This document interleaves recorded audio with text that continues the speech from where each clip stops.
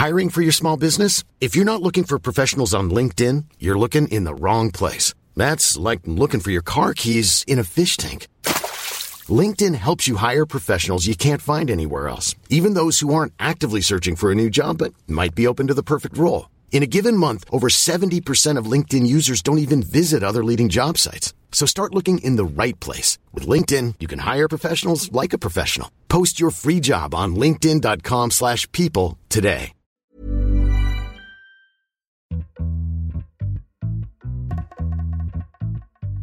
This is Behind the Money with the Financial Times. I'm Amy Keene. General Electric. It was an original member of the Dow Jones Industrial Average when the index was first created in 1896. At its peak in the year 2000, the industrial conglomerate had a market capitalization of nearly $600 billion. But GE has lost a lot of that value in the last 18 years. Today, that market capitalization figure is just $118 billion. And after decades of deal-making, a weakening power sector is forcing the company's executives to consider some radical changes. So today on the show, we're looking at how GE rose to become one of the greatest names in American business and what triggered its subsequent fall.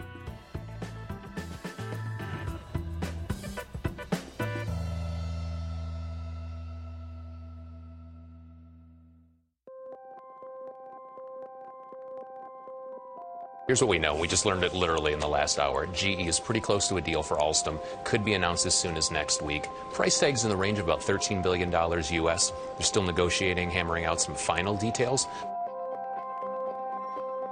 Bloomberg got the story first in April of 2014. I vividly remember running around the newsroom, when it flashed up, Bloomberg got the story, was it true? And so I think we were able to confirm it, though, fairly quickly that it was indeed true.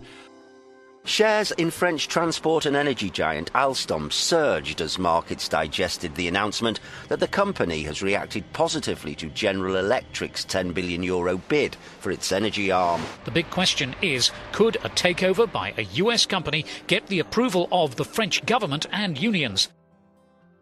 And then it caused a whole furore in France, and was then a long battle for GE to win Alstom. Ed Crooks is the U.S. industry and energy editor for the Financial Times. It was one of the crown jewels of French industry. It was the big French company making equipment for power generation, a great name in France, employed a lot of people in France and indeed around the world. There was a national pride issue. There was a question of, do we want to sell this company out to foreigners?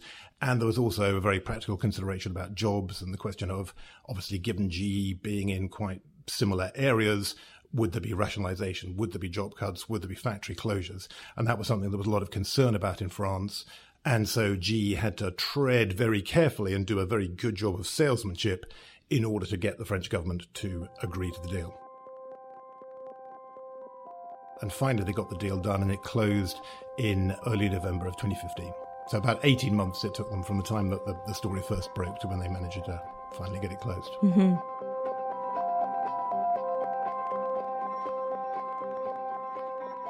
Let's go back to the history of GE. How did the company first get started? So GE was the company really created by Thomas Edison. It's sort of the predecessor company. GE was set up by Thomas Edison to generate electricity. It made equipment to generate electricity and to sell it, first of all, in Manhattan. He had a power station not too far from here on Pearl Street in Lower Manhattan, and it generated power there and distributed it to banks and homes and businesses and things in that area of Lower Manhattan.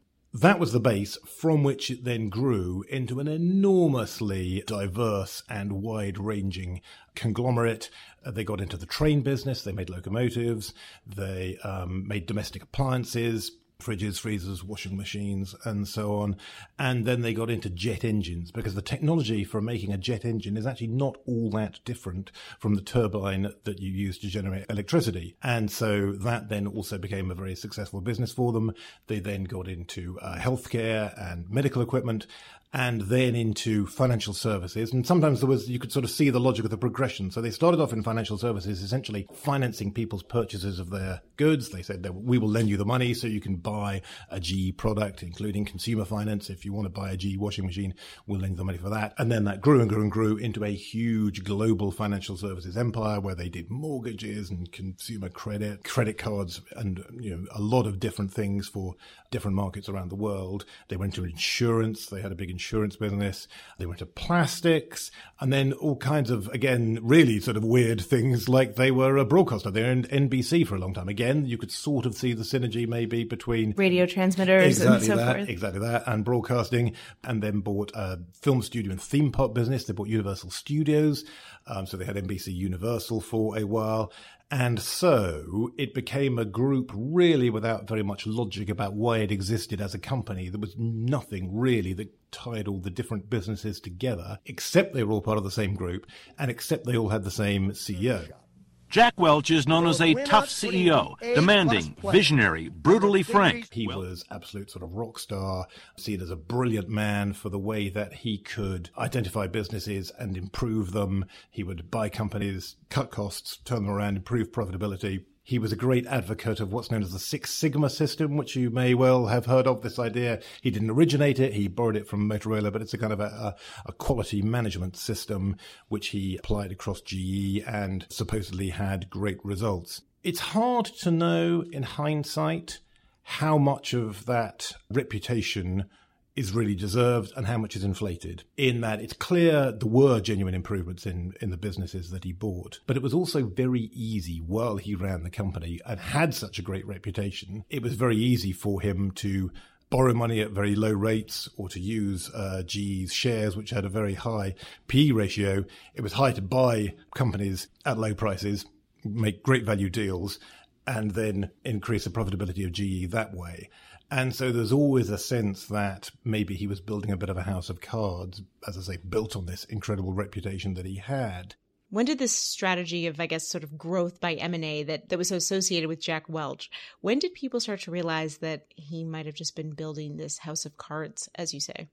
So the thing that really revved up GE in the final days of Jack Welch's tenure was the dot-com boom. Somewhat implausibly though it may seem now, because this was a company that made fridges and washing machines and sold insurance and plastics and had an old-fashioned TV business and made jet engines. But dot-com mania was absolutely sweeping the country and indeed the world in the second half of the 1990s. And being a great salesman as he was and a great, very charismatic communicator, Welch was able to get across the idea that GE was in some way a part of this great dot-com boom, and it was going to be able to benefit from all these amazing changes that the internet was bringing. And I think, and certainly when some of the air started to run out of the dot-com hype in that 2000-2001 period, I think GE was definitely affected by that. And that was when people started to question Jack Welch and was he really quite as brilliant as he seemed. And that was something that was going on even before he finally left the company in 2001.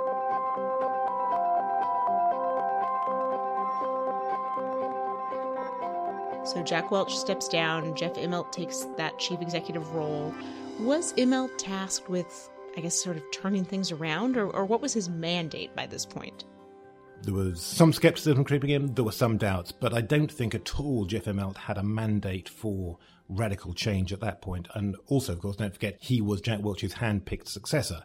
Welch had a great role in choosing who was going to succeed him. Arguably not best corporate governance practice, but that was the way it had happened. And so I think a lot of people were really looking to Jeff Immelt just to carry on the kind of success that Jack Welch had and to be another version of him. But the real shock then was the financial crisis. And that was the point where, when the crisis hit, it was absolutely devastating for GE. The shares collapsed. Credit rating was cut, lost its AAA credit rating, which it had had since way back. And I think that was when everyone realized that something had to change.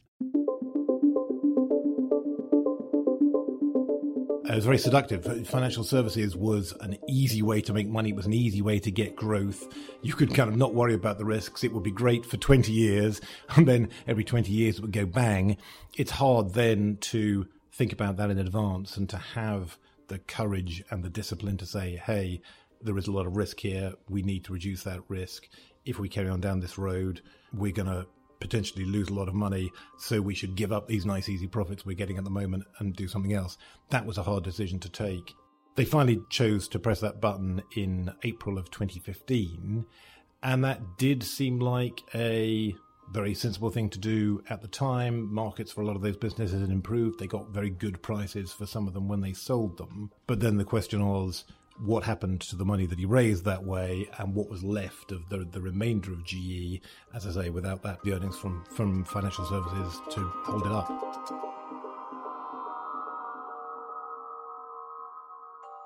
And this is roughly around the same time GE's trying to close the Alstom deal, which was going to shift the business focus to almost entirely industrials, specifically at least to power. How did that go? The big problem with Alstom, and therefore then really fundamentally the big problem with GE as a whole, was that they just hadn't seen how the market was changing, the market for power generation equipment in particular. So GE had always been historically very strong in gas-fired power. Alstom was strong in coal-fired power. Between the two of them, they were one of the dominant players in the markets for fossil fuel power generation worldwide.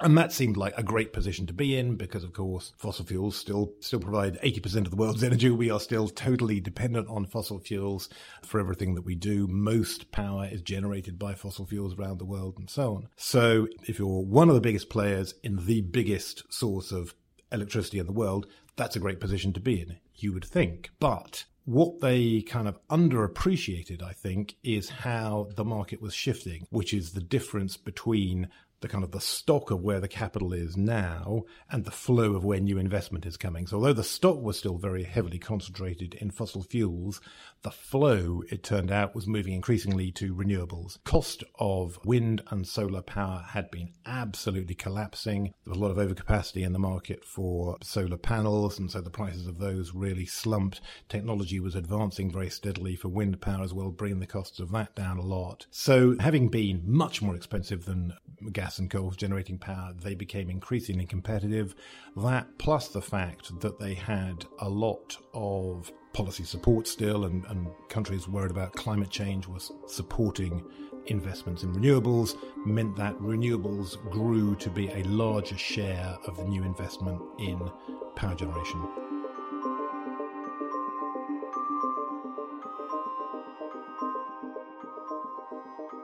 And they just seemed not really to appreciate how quickly things were going to change. The then head of GE's power division gave a presentation in March of 2017 where he said, I think our profits this year can be up 10% or more.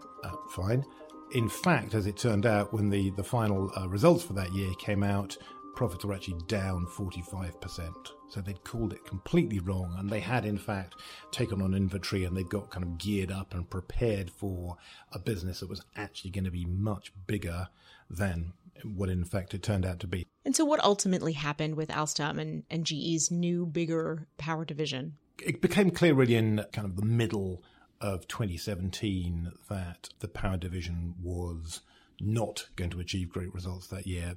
Jeff Immelt decided to step down. He'd been there for 16 years. It was kind of coming. People knew that he'd be thinking about leaving, and he was replaced by John Flannery, who had been running the healthcare business, which had been one of the more successful divisions of GE. And he was very much part of the strategy. He was certainly close to Jeff Immelt and had been very much wanting to pursue the same strategy that Jeff Immelt had been pursuing. And so rather as Jeff Immelt had been seen as continuity from Jack Welch, John Flannery then in turn was seen as the kind of the continuity appointment after Jeff Immelt.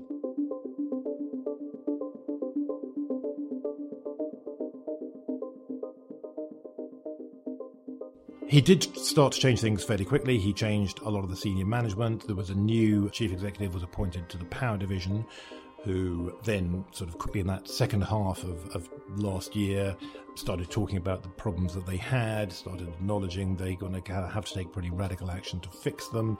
In December of 2017, they announced that they'd be cutting 12,000 jobs from that division because they really needed to cut costs to adjust to the diminished size of the market that they were facing. And so that program was starting to work through, but it was not showing results quickly. And so having fallen by 45% last year, in the first half of this year, profits from that division were down again by 52%. So it was not really showing any signs of an upturn. And it became clear that the market was not getting any better.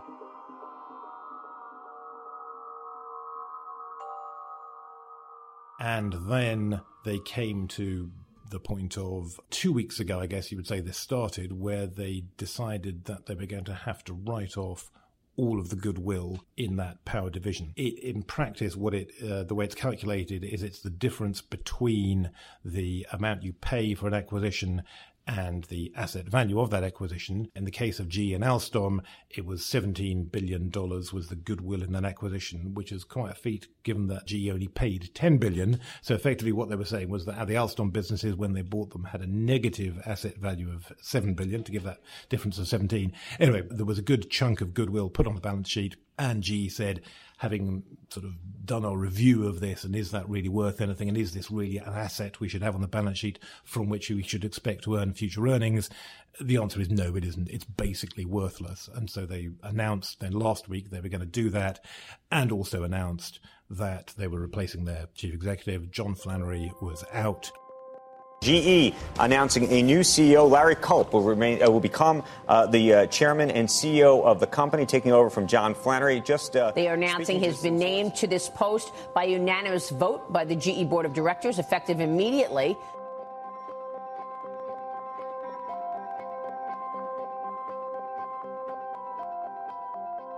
So if I'm thinking about what lies ahead for Larry Culp, the new chief executive, and what he has to do with GE, I mean, this is a company that's been able to rely on several business segments for its overall performance for many of these years, at least in sort of modern history of General Electric. What does the GE of the future look like when it's not this big industrial conglomerate anymore? Yeah, that's a really good point. I mean, there's a whole load of arguments against being a conglomerate business, in that it can be hard to see where the money is going to and coming from. You can make bad decisions about what really needs investment and what doesn't. And it's hard for anyone to master the company. It's absolutely unrealistic to expect that any chief executive would really have kind of in-depth and thoughtful knowledge about theme parks and also plastics manufacturing and also consumer credit and also jet engines. It's ridiculous beyond the scope of any one individual to really kind of understand those things properly. However, as you say, one of the nice things about conglomerates, and it's not always a nice thing for the shareholders, but it's a nice thing for the management of these companies, is they are more stable, because when one part of the company is doing badly, the other parts of the company might be doing well and can carry it through. And GE is moving away from that model. So having pulled out of financial services, they are then slimming down. They've kind of semi-detached themselves from their transport business. And John Flannery, the previous chief executive, said that he was going to take two more radical steps. They have a controlling stake in the company called Baker Hughes, the Oilfield Services Group. He said they're going to get rid of that. And he also talked about selling or spinning off the healthcare division, which again has been one of the more successful parts of the company. So if you do that, you leave GE really then with only two businesses, which are its power equipment, which means all these fossil fuel power generation businesses, also grid equipment, stuff like that. Also a renewable business. And it's worth pointing out, GE hasn't completely missed the renewables boat. They make wind turbines. They have been very successful in wind turbines. They're the world's fourth largest manufacturer of wind turbines. So they've got some business there, although it doesn't really match up to the kind of dominant position that they had in gas-fired power. And then aviation, aero engines, and other bits of electronics and so on, things that go with that and go into aircraft. So that then makes you a much less diversified business. Then you've got still a lot of commitments. They have a pension fund they have to keep stocked. They have debts that they have to pay and so on. And they're a much more risky proposition now than they used to be, simply by being more focused on those two industries. And so that really then makes it important that you get those two businesses right. And so, again, when you think about Larry Culp, new chief executive, and what his agenda is going to be and what his priorities are going to be, sorting out the power division is going to be very important. Ed, you've given us a pretty thorough overview of the history of GE. Is there a lesson in all of this that really stands out to you? I think the lesson I take from the history of GE is really kind of summed up in the Alstom acquisition, actually. It was not the only mistake that GE ever made. It wasn't even necessarily the worst mistake that GE ever made. Some of the deals in financial services were really horrendous. But it does speak to a couple of kind of key points, I think, about the business. One is that M&A is not the answer to every problem. And I think that was a kind of a trap they fell into, particularly under Jack Welch, having that mystique, seeming like the great wizard of management. He could do everything through deal-making, and deal-making would always be a success. If you don't have Jack Welch there, deal-making is not always a success. Deal-making is very often a failure. And I think it took GE a long time to recognize that. And I think then the other thing is the change in the energy business and just how radically the energy business has changed. And I don't want to pretend that renewables are going to be everything in the world of energy. We're not going to 100% renewable energy system anytime soon, but the electricity industry genuinely has changed, and it has changed very rapidly. And people who didn't understand how quickly it was changing and the direction it was changing in have been caught out and have lost a lot of money. And people talk about the energy transition, and people talk about climate change and transforming the world into a renewable energy system in quite a kind of theoretical kind of way. And people sort of think about it as something, maybe it will happen one day, and this is all very interesting, and let's scratch our chins about it. In the case of GE, it's happened very directly, very quickly, and has had real consequences. It's had huge consequences for GE's investors. It's had huge consequences for the company's employees and for its executives as well. And I think that's a very important lesson for everybody to think about then, is to appreciate the way that an industry can change that fast and to think, where might it happen next? That is the lesson, I think, from GE, and that's the thing that everyone ought to be thinking about when they consider that story. Thank you, Ed. Thank you.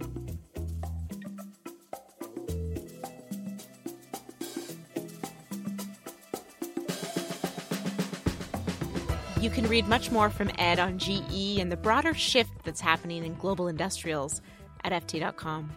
And it would be a great help if you could leave us a review for the show on Apple Podcasts. It helps us improve the show from week to week, and it also helps others find out about us. You can also send us an email about what you think we should cover next. Email us at behindthemoney@ft.com. We'll be back next week.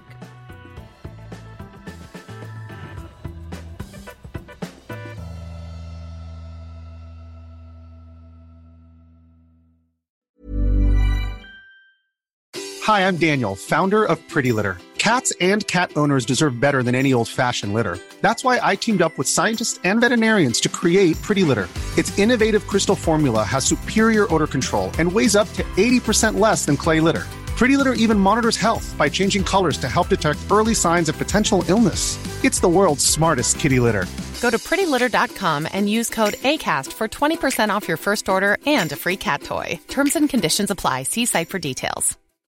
When you need mealtime inspiration, it's worth shopping Kroger, where you'll find over 30,000 mouth-watering choices that excite your inner foodie. And no matter what tasty choice you make, you'll enjoy our everyday low prices, plus extra ways to save, like digital coupons worth over $600 each week. You can also save up to $1 off per gallon at the pump with fuel points. More savings and more inspiring flavors make shopping Kroger worth it every time. Kroger, fresh for everyone. Fuel restrictions apply.